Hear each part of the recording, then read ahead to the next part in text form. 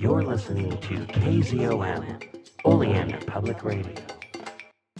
Hey everyone, welcome back to Oleander Book Club. I am your host, DB Spitzer.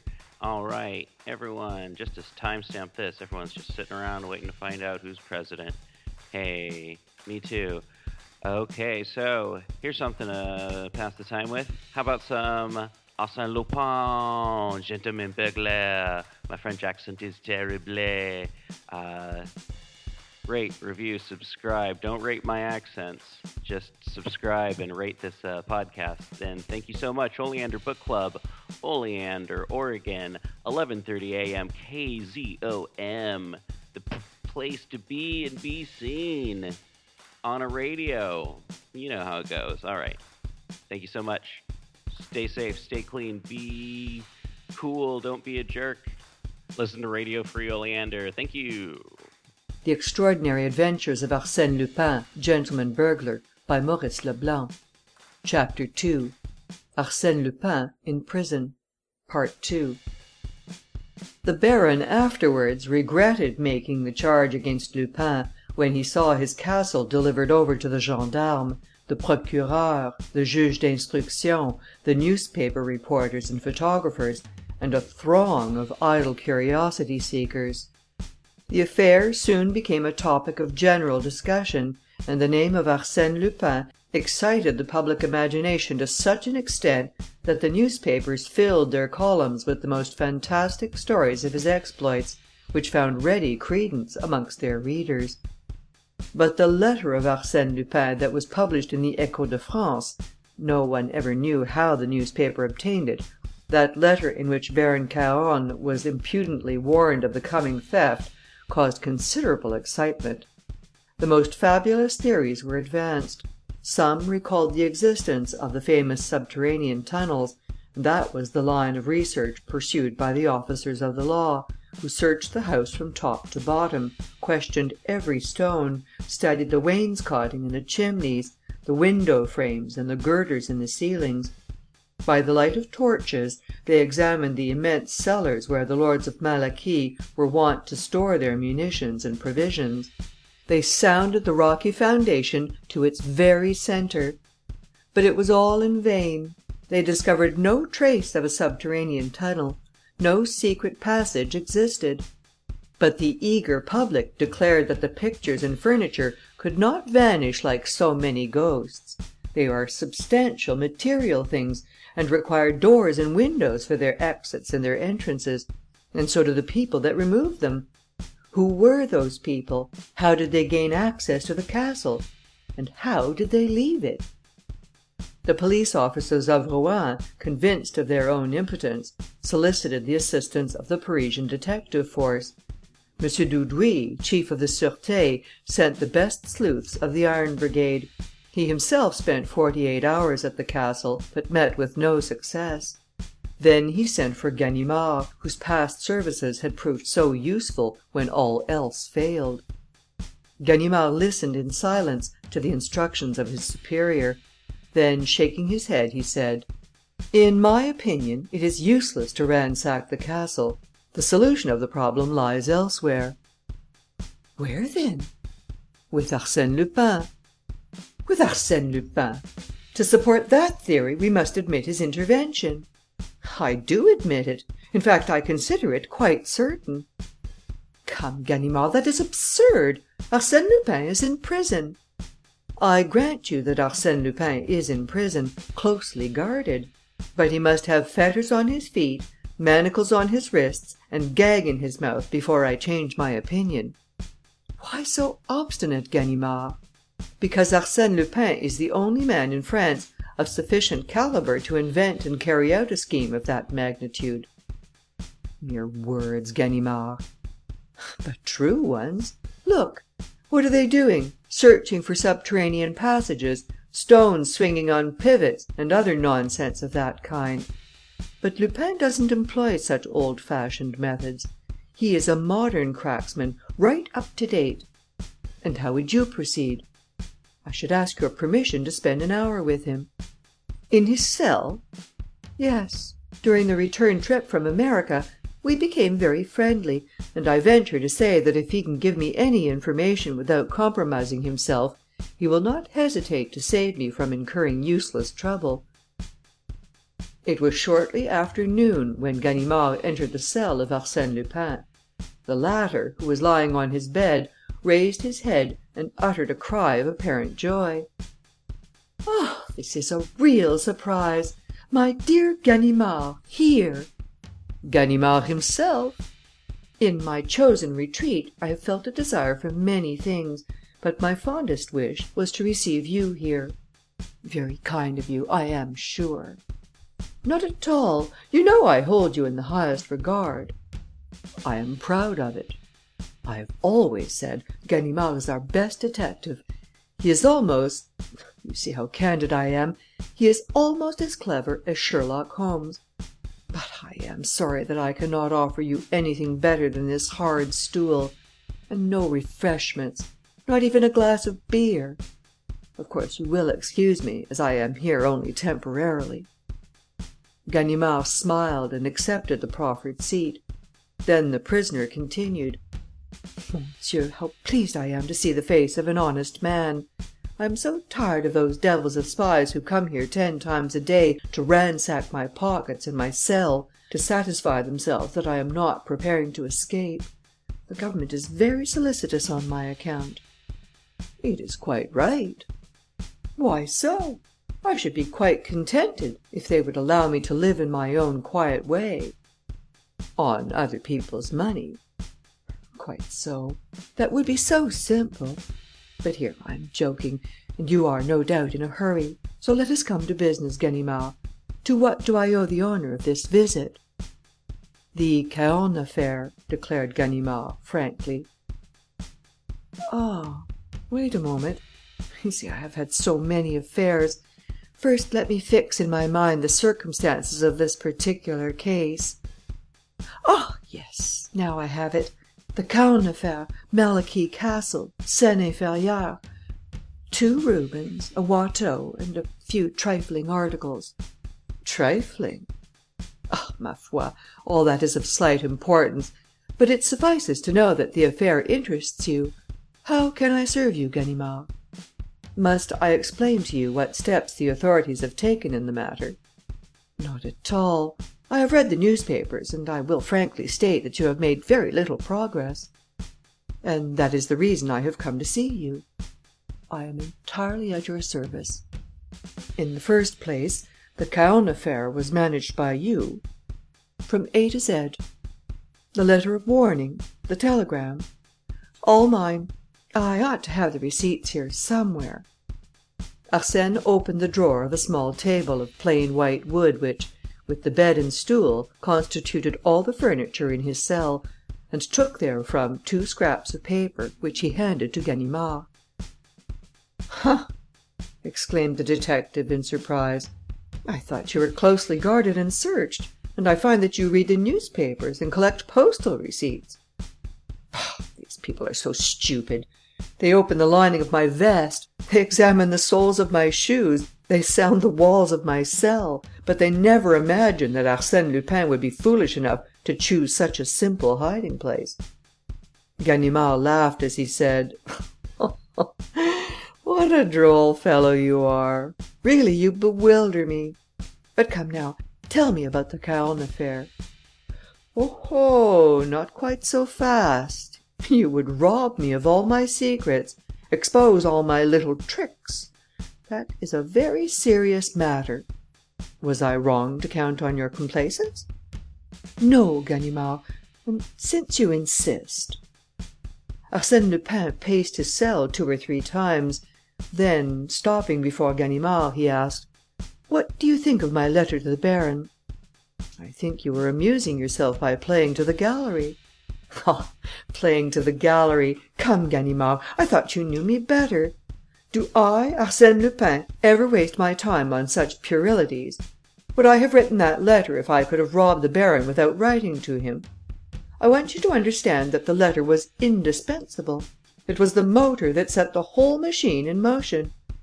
Now let us discuss together a scheme for the robbery of the Malaquis Castle. Are you willing?" Yes, proceed. Well, let us suppose a castle carefully closed and barricaded, like that of the Baron Cahorn. Am I to abandon my scheme and renounce the treasures that I covet, upon the pretext that the castle which holds them is inaccessible? Evidently not. Should I make an assault upon the castle, at the head of a band of adventurers, as they did in ancient times? That would be foolish. Can I gain admittance by stealth or cunning? Impossible. Then there is only one way open to me. I must have the owner of the castle invite me to it. That is surely an original method. And how easy! Let us suppose that one day the owner receives a letter warning him that a notorious burglar known as Arsène Lupin is plotting to rob him. What will he do? Send a letter to the procureur, who will laugh at him because the said Arsène Lupin is actually in prison. Then, in his anxiety and fear, the simple man will ask the assistance of the first comer, will he not? Very likely. And if he happens to read in a country newspaper that a celebrated detective is spending his vacation in a neighbouring town, he will seek that detective. Of course. But on the other hand, let us presume that, having foreseen that state of affairs, the said Arsène Lupin has requested one of his friends to visit Caudebec, make the acquaintance of the editor of the Réveil, a newspaper to which the Baron is a subscriber, and let said editor understand that such person is the celebrated detective. Then what will happen? The editor will announce in the Réveil the presence in Caudebec of said detective. Exactly. And one of two things will happen. Either the fish, Cahorn, will not bite, and nothing will happen, or, what is more likely, he will run and greedily swallow the bait. Thus, behold my Baron Cahorn imploring the assistance of one of my friends against me. Original indeed. Of course, the pseudo-detective at first refuses to give any assistance. On top of that comes the telegram from Arsène Lupin. The frightened Baron rushes once more to my friend and offers him a definite sum of money for his services.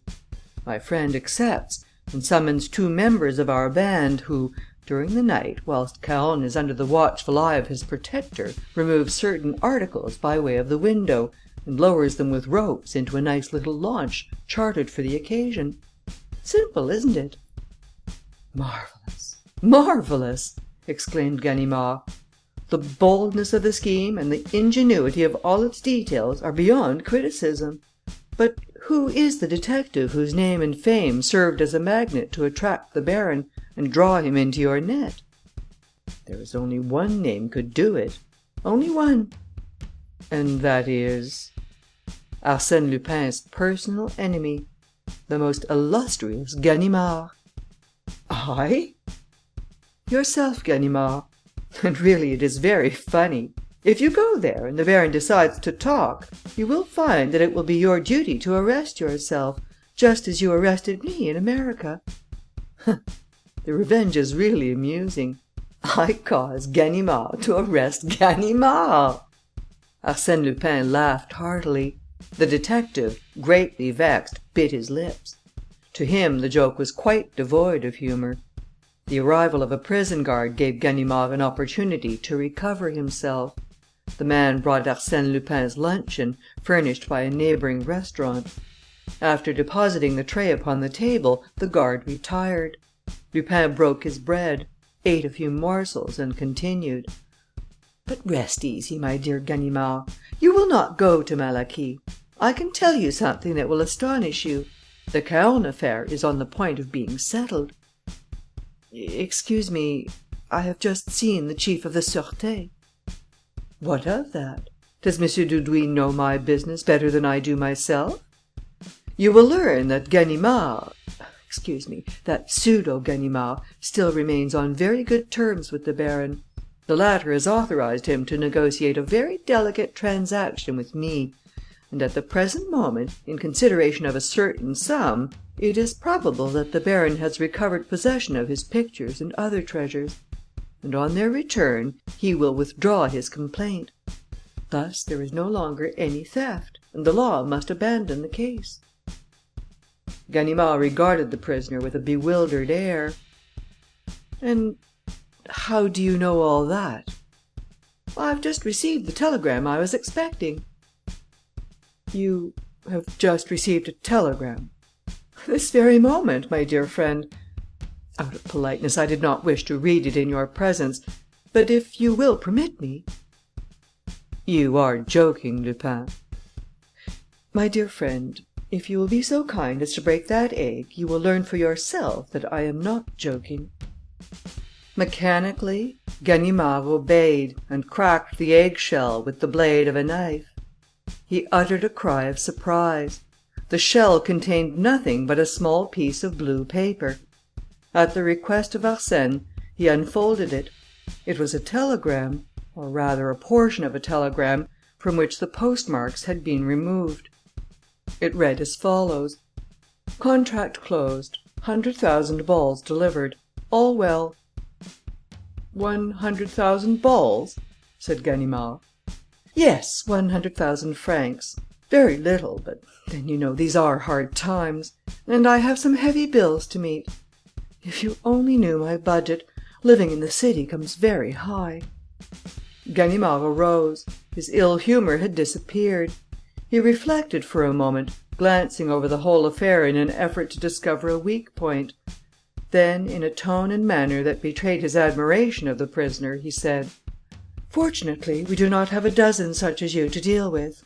If we did, we would have to close up shop." Arsène Lupin assumed a modest air, as he replied: "A person must have some diversion to occupy his leisure hours, especially when he is in prison." "What?" exclaimed Ganimard. "Your trial, your defence, the examination. Isn't that sufficient to occupy your mind?" "No, because I have decided not to be present at my trial." "Oh!" Arsène Lupin repeated positively: "I shall not be present at my trial." "Really? Ah, my dear monsieur, do you suppose I am going to rot upon the wet straw? You insult me. Arsène Lupin remains in prison just as long as it pleases him, and not 1 minute more." "Perhaps it would have been more prudent if you had avoided getting there," said the detective ironically. "Ah, monsieur jests? Monsieur must remember that he had the honour to effect my arrest. Know then, my worthy friend, that no one, not even you, could have placed a hand upon me if a much more important event had not occupied my attention at that critical moment." "You astonish me." "A woman was looking at me, Ganimard, and I loved her. Do you fully understand what that means, to be under the eyes of a woman that one loves? I cared for nothing in the world but that. That is why I am here. Permit me to say, you have been here a long time." "In the first place, I wished to forget." "Do not laugh. It was a delightful adventure, and it is still a tender memory. Besides, I have been suffering from neurasthenia. Life is so feverish these days that it is necessary to take the rest cure occasionally, and I find this spot a sovereign remedy for my tired nerves." "Arsène Lupin, you are not a bad fellow after all." "Thank you," said Lupin. "Ganimard, this is Friday. On Wednesday next, at 4 o'clock in the afternoon, I will smoke my cigar at your house in the Rue Pergolèse." "Arsène Lupin, I will expect you." They shook hands like two old friends who valued each other at their true worth. Then the detective stepped to the door. "Ganimard?" "What is it?" asked Ganimard, as he turned back. "You have forgotten your watch." "My watch?" "Yes, it strayed into my pocket." He returned the watch, excusing himself. "Pardon me. A bad habit. Because they have taken mine is no reason why I should take yours. Besides, I have a chronometer here that satisfies me fairly well." He took from the drawer a large gold watch and heavy chain. "From whose pocket did that come?" asked Ganimard. Arsène Lupin gave a hasty glance at the initials engraved on the watch. "J.B. Who the devil can that be? Oh, yes, I remember. Jules Bouvier, the judge who conducted my examination. A charming fellow." End of chapter 2. The Extraordinary Adventures of Arsène Lupin, Gentleman Burglar, by Maurice Leblanc. Chapter 3. The Escape of Arsène Lupin. Part 1. Arsène Lupin had just finished his repast and taken from his pocket an excellent cigar with a gold band, which he was examining with unusual care, when the door of his cell was opened. He had barely time to throw the cigar into the drawer and move away from the table. The guard entered. It was the hour for exercise. "I was waiting for you, my dear boy," exclaimed Lupin, in his accustomed good humour. They went out together. As soon as they had disappeared at a turn in the corridor, 2 men entered the cell and commenced a minute examination of it.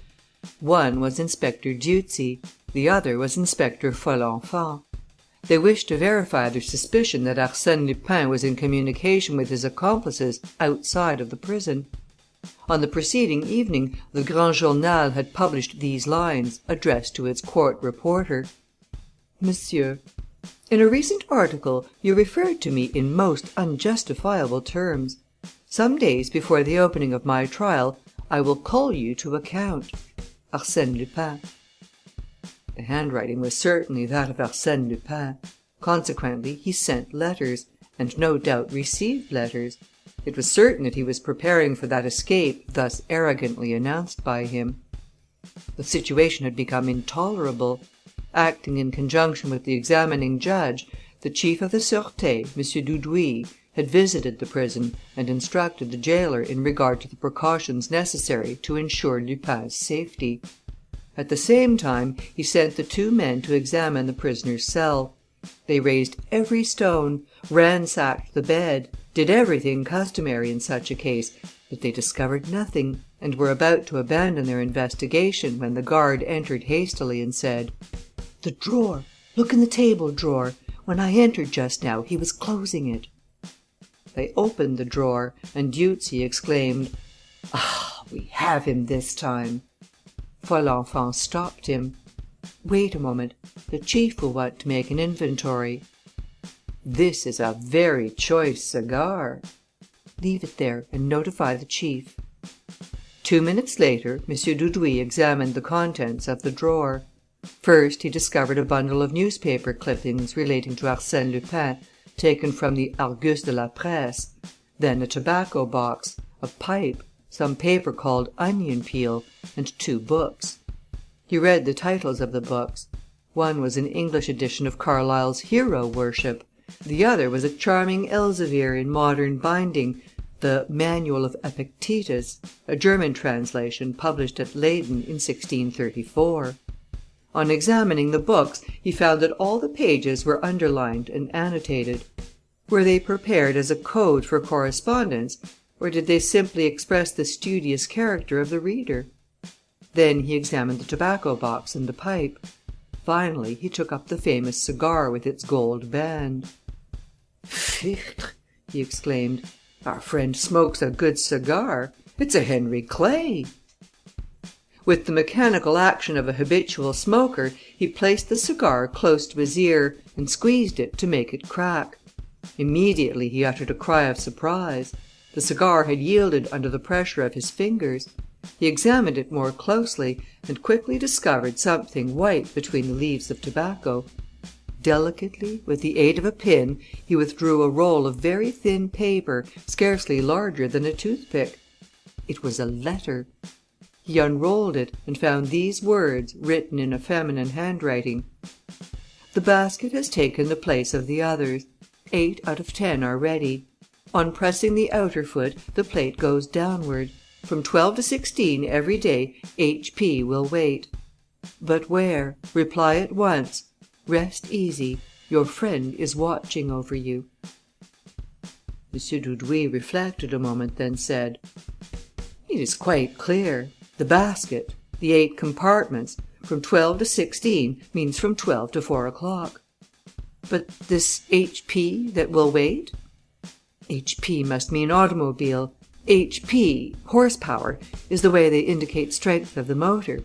A 24 HP is an automobile of 24 horsepower. Then he rose and asked, "Had the prisoner finished his breakfast?" "Yes." "And as he has not yet read the message, which is proved by the condition of the cigar, it is probable that he had just received it." "How?" "In his food. Concealed in his bread or in a potato, perhaps." "Impossible! His food was allowed to be brought in simply to trap him, but we have never found anything in it." "We will look for Lupin's reply this evening. Detain him outside for a few minutes. I shall take this to the examining judge, and if he agrees with me, we will have the letter photographed at once, and in an hour you can replace the letter in the drawer in a cigar similar to this. The prisoner must have no cause for suspicion."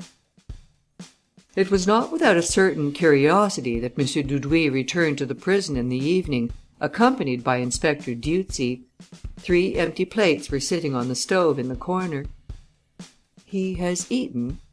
"Yes," replied the guard.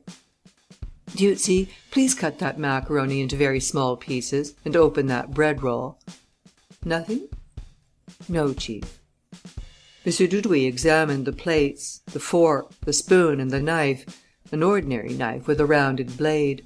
He turned the handle to the left, then to the right. It yielded and unscrewed. The knife was hollow and served as a hiding place for a sheet of paper. "Pfft!" he said. "That is not very clever for a man like Arsène. But we mustn't lose any time. You, Dieuzy, go and search the restaurant." Then he read the note. "I trust to you. HP will follow at a distance every day. I will go ahead. Au revoir, dear friend." "At last!" cried M. Dudouis, rubbing his hands gleefully. "I think we have the affair in our own hands. A little strategy on our part, and the escape will be a success in so far as the arrest of his confederates are concerned." "But if Arsène Lupin slips through your fingers?" suggested the guard. "We will have a sufficient number of men to prevent that. If, however, he displays too much cleverness, ma foi, so much the worse for him. As to his band of robbers, since the chief refuses to speak, the others must." And, as a matter of fact, Arsène Lupin had very little to say. For several months, M. Jules Bouvier, the examining judge, had exerted himself in vain.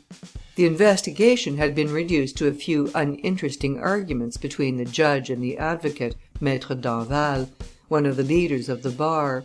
From time to time, through courtesy, Arsène Lupin would speak.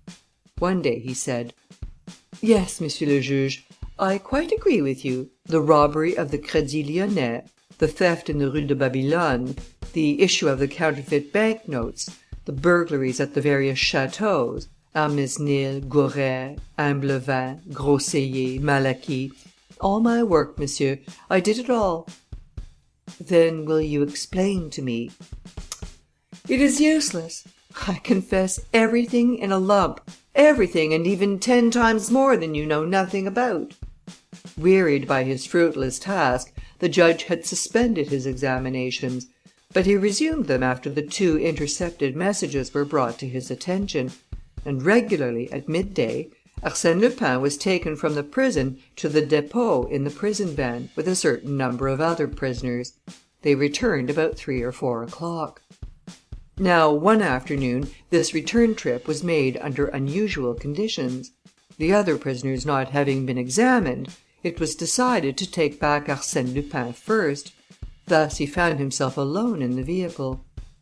These prison vans, vulgarly called paniers à salade, or salad baskets, are divided lengthwise by a central corridor from which open 10 compartments, 5 on either side. Each compartment is so arranged that the occupant must assume and retain a sitting posture, and consequently the 5 prisoners are seated one upon the other, and yet separated one from the other by partitions. A municipal guard, standing at one end, watches over the corridor. Arsène was placed in the 3rd cell on the right, and the heavy vehicle started.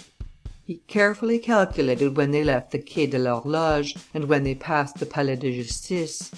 Then, about the centre of the bridge Saint-Michel, with his outer foot, that is to say his right foot, he pressed upon the metal plate that closed his cell.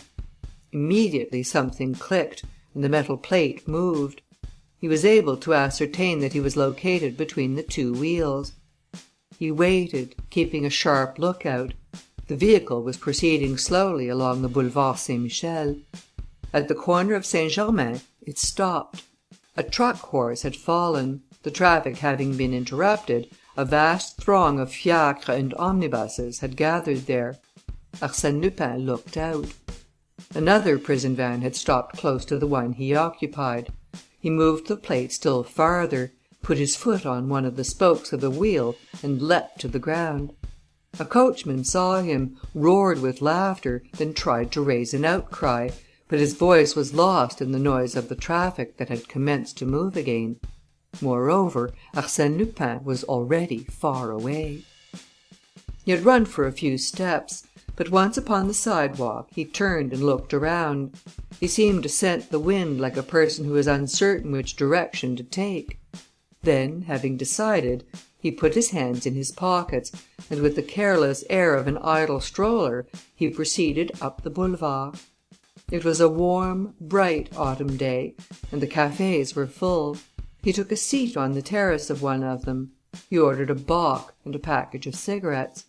He emptied his glass slowly, smoked one cigarette and lighted a second. Then he asked the waiter to send the proprietor to him. When the proprietor came, Arsène spoke to him in a voice loud enough to be heard by everyone. "I regret to say, monsieur, I have forgotten my pocket-book. Perhaps, on the strength of my name, you will be pleased to give me credit for a few days. I am Arsène Lupin." The proprietor looked at him, thinking he was joking. But Arsène repeated: "Lupin, prisoner at the Santé, but now a fugitive. I venture to assume that the name inspires you with perfect confidence in me."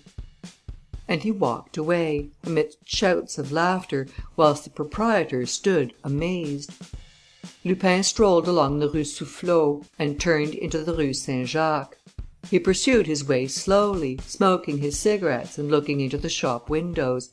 At the Boulevard de Port-Royal, he took his bearings, discovered where he was, and then walked in the direction of the Rue de la Santé. The high, forbidding walls of the prison were now before him. He pulled his hat forward to shade his face. Then, approaching the sentinel, he asked: "Is this the Prison de la Santé?" "Yes." "I wish to regain my cell. The van left me on the way, and I would not abuse." "Now, young man, move along, quick!" growled the sentinel. "Pardon me, but I must pass through that gate, and if you prevent Arsène Lupin from entering the prison, it will cost you dear, my friend." "Arsène Lupin, what are you talking about?" "I am sorry I haven't a card with me," said Arsène, fumbling in his pockets. The sentinel eyed him from head to foot, in astonishment. Then, without a word, he rang a bell. The iron gate was partly opened, and Arsène stepped inside. Almost immediately, he encountered the keeper of the prison, gesticulating and feigning a violent anger. Arsène smiled and said: "Come, monsieur, don't play that game with me. What! They take the precaution to carry me alone in the van, prepare a nice little obstruction, and imagine I am going to take to my heels and rejoin my friends. Well, and what about the 20 agents of the Sûreté who accompanied us on foot, in fiacres and on bicycles? No, the arrangement did not please me. I should not have got away alive. Tell me, monsieur, did they count on that?" He shrugged his shoulders and added: "I beg of you, monsieur, not to worry about me. When I wish to escape, I shall not require any assistance." On the second day thereafter, the Echo de France, which had apparently become the official reporter of the exploits of Arsène Lupin, it was said that he was one of its principal shareholders, published a most complete account of this attempted escape. The exact wording of the messages exchanged between the prisoner and his mysterious friend, the means by which correspondence was constructed, the complicity of the police, the promenade on the Boulevard Saint-Michel, the incident at the Café Soufflot, everything was disclosed. It was known that the search of the restaurant and its waiters by Inspector Dieuzy had been fruitless, and the public also learned an extraordinary thing which demonstrated the infinite variety of resources that Lupin possessed. The prison van, in which he was being carried, was prepared for the occasion and substituted by his accomplices for one of the 6 vans which did service at the prison. The next escape of Arsène Lupin was not doubted by anyone. He announced it himself in categorical terms in a reply to M. Bouvier on the day following his attempted escape. The judge having made a jest about the affair, Arsène was annoyed, and firmly eyeing the judge, he said, emphatically, "Listen to me, monsieur. I give you my word of honour that this attempted flight was simply preliminary to my general plan of escape." "I do not understand," said the judge. "It is not necessary that you should understand." And the judge, in the course of that examination which was reported at length in the columns of the Echo de France, when the judge sought to resume his investigation, Arsène Lupin exclaimed, with an assumed air of lassitude, mon Dieu, what's the use? All these questions are of no importance." "What? No importance?" cried the judge. "No, because I shall not be present at the trial." "You will not be present?" "No, I have fully decided on that, and nothing will change my mind." Such assurance, combined with the inexplicable indiscretions that Arsène Lupin committed every day, served to annoy and mystify the officers of the law. There were secrets known only to Arsène Lupin, secrets that he alone could divulge. But for what purpose did he reveal them? And how? Arsène Lupin was changed to another cell. The judge closed his preliminary investigation. No further proceedings were taken in his case for a period of 2 months, during which time Arsène was seen almost constantly lying on his bed with his face turned toward the wall. The changing of his cell seemed to discourage him. He refused to see his advocate. He exchanged only a few necessary words with his keepers. During the fortnight preceding his trial, he resumed his vigorous life. He complained of want of air. Consequently, early every morning he was allowed to exercise in the courtyard, guarded by 2 men. Public curiosity had not died out. Every day it expected to be regaled with news of his escape. And, it is true, he had gained a considerable amount of public sympathy by reason of his verve, his gaiety, his diversity, his inventive genius, and the mystery of his life. Arsène Lupin must escape. It was his inevitable fate. The public expected it, and was surprised that the event had been delayed so long. Every morning the prefect of police asked his secretary, "Well, has he escaped yet?" "No, Monsieur le Préfet. Tomorrow, probably." And on the day before the trial, a gentleman called at the office of the Grand Journal, asked to see the court reporter, threw his card in the reporter's face, and walked rapidly away. These words were written on the card: "Arsène Lupin always keeps his promises." It was under these conditions that the trial commenced. An enormous crowd gathered at the court. Everybody wished to see the famous Arsène Lupin. They had a gleeful anticipation that the prisoner would play some audacious pranks upon the judge. Advocates and magistrates, reporters and men of the world, actresses and society women were crowded together on the benches provided for the public. It was a dark, sombre day, with a steady downpour of rain. Only a dim light pervaded the courtroom, and the spectators caught a very indistinct view of the prisoner when the guards brought him in. But his heavy, shambling walk, the manner in which he dropped into his seat, and his passive, stupid appearance, were not at all prepossessing. Several times his advocate, one of M. Danval's assistants, spoke to him, but he simply shook his head and said nothing. The clerk read the indictment, then the judge spoke. "Prisoner at the bar, stand up. Your name, age, and occupation?" Not receiving any reply, the judge repeated, "Your name? I ask you your name." A thick, slow voice muttered, "Baudru, Désiré." A murmur of surprise pervaded the courtroom, but the judge proceeded, "Baudru Désiré? Ah, a new alias. Well, as you have already assumed a dozen different names, and this one is, no doubt, as imaginary as the others, we will adhere to the name of Arsène Lupin, by which you are more generally known." The judge referred to his notes and continued: "For, despite the most diligent search, your past history remains unknown. Your case is unique in the annals of crime. We know not whom you are, whence you came, your birth and breeding. All is a mystery to us. 3 years ago, you appeared in our midst as Arsène Lupin, presenting to us a strange combination of intelligence and perversion, immorality and generosity. Our knowledge of your life prior to that date is vague and problematical.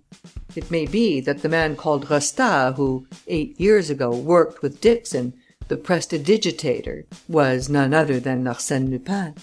It is probable that the Russian student who, 6 years ago, attended the laboratory of Dr. Altier at the St. Louis Hospital, and who often astonished the doctor by the ingenuity of his hypotheses on subjects of bacteriology and the boldness of his experiments in diseases of the skin, was none other than Arsène Lupin.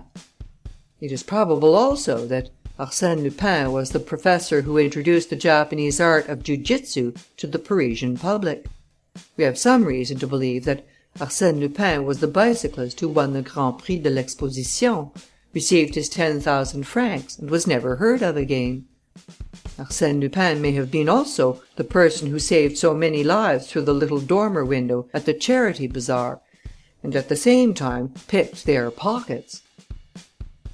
The judge paused for a moment, then continued: "Such is that epoch which seems to have been utilized by you in a thorough preparation for the warfare you have since waged against society, a methodical apprenticeship in which you developed your strength, energy and skill to the highest point possible.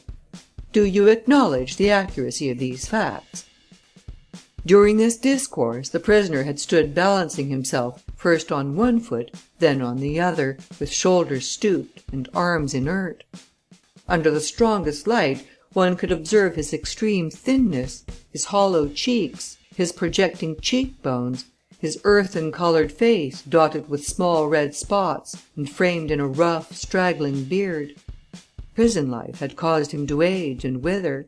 He had lost the youthful face and elegant figure we had seen portrayed so often in the newspapers. It appeared as if he had not heard the question propounded by the judge. Twice it was repeated to him.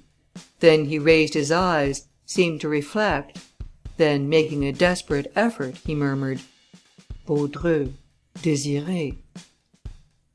The judge smiled as he said: "I do not understand the theory of your defence, Arsène Lupin. If you are seeking to avoid responsibility for your crimes on the ground of imbecility, such a line of defence is open to you.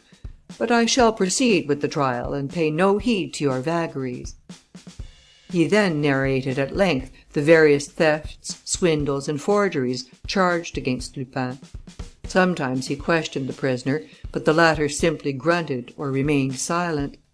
The examination of witnesses commenced.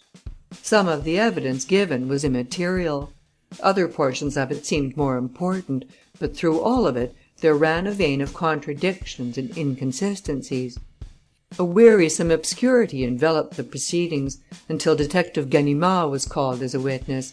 Then interest was revived. From the beginning, the actions of the veteran detective appeared strange and unaccountable. He was nervous and ill at ease. Several times he looked at the prisoner, with obvious doubt and anxiety. Then, with his hands resting on the rail in front of him, he recounted the events in which he had participated, including his pursuit of the prisoner across Europe and his arrival in America. He was listened to with great avidity, as his capture of Arsène Lupin was well known to every one through the medium of the press. Toward the close of his testimony, after referring to his conversations with Arsène Lupin, he stopped twice, embarrassed and undecided. It was apparent that he was possessed of some thought which he feared to utter. The judge said to him sympathetically: "If you are ill, you may retire for the present." No, but..." He stopped, looked sharply at the prisoner and said: I ask permission to scrutinize the prisoner at closer range. There is some mystery about him that I must solve." He approached the accused man, examined him attentively for several minutes, then returned to the witness stand, and in an almost solemn voice he said: "I declare on oath that the prisoner now before me is not Arsène Lupin." A profound silence followed the statement. The judge, nonplussed for a moment, exclaimed: "Oh, what do you mean? That is absurd!" The detective continued: "At first sight there is a certain resemblance, but if you carefully consider the nose, the mouth, the hair, the colour of skin, you will see that it is not Arsène Lupin. And the eyes! Did he ever have those alcoholic eyes?" Come, witness, what do you mean? Do you pretend to say that we are trying the wrong man?" "In my opinion, yes. Arsène Lupin has, in some manner, contrived to put this poor devil in his place, unless this man is a willing accomplice." This dramatic denouement caused much laughter and excitement amongst the spectators. The judge adjourned the trial and sent for M. Bouvier, the jailer, and guards employed in the prison. When the trial was resumed, M. Bouvier and the jailer examined the accused and declared that there was only a very slight resemblance between the prisoner and Arsène Lupin. "Well, then," exclaimed the judge, "who is this man? Where does he come from? What is he in prison for?" 2 of the prison guards were called, and both of them declared that the prisoner was Arsène Lupin. The judge breathed once more. But one of the guards then said: Yes, I think it is he." "What?" cried the judge impatiently. "You think it is he? What do you mean by that?" "Well, I saw very little of the prisoner. He was placed in my charge in the evening, and for 2 months he seldom stirred, but laid on his bed with his face to the wall." "What about the time prior to those 2 months?" "Before that, he occupied a cell in another part of the prison. He was not in cell 24. Here the head jailer interrupted and said: "We changed him to another cell after his attempted escape." "But you, monsieur, you have seen him during those 2 months?" "I had no occasion to see him. He was always quiet and orderly." "And this prisoner is not Arsène Lupin?" "No." "Then who is he?" demanded the judge. "I do not know." "Then we have before us a man who was substituted for Arsène Lupin 2 months ago. How do you explain that?" "I cannot." In absolute despair, the judge turned to the accused and addressed him in a conciliatory tone. "Prisoner, can you tell me how and since when you became an inmate of the Prison de la Santé?" The engaging manner of the judge was calculated to disarm the mistrust and awaken the understanding of the accused man. He tried to reply. Finally, under clever and gentle questioning, he succeeded in framing a few phrases from which the following story was gleaned. 2 months ago, he had been taken to the Dépôt, examined and released. As he was leaving the building, a free man, he was seized by 2 guards and placed in the prison van. Since then, he had occupied cell 24. He was contented there, plenty to eat, and he slept well, so he did not complain. All that seemed probable, and amidst the mirth and excitement of the spectators, the judge adjourned the trial until the story could be investigated and verified. End of chapter 3, part 1. That Lupin is such a clever gentleman. Anyway, hey, thank you all for listening so much. So much for listening. Check us out, rate, review, subscribe. Go to pgttcm.com if you want to check out some of our old t-shirts, new t-shirts coming up soon. Just got to get that stuff done. You know, I haven't had any free time lately. Like, really, I've been super busy. Anyway. Check out my other project, Johnny Smoothskin, and also, why not check out Articulate Warbling? Zach and Laura over in Brighton, England, they're doing their best, watching movies, reading books, and telling you what they think about it. All right, thank you so much, everyone, and we'll talk to you later with more Lupin.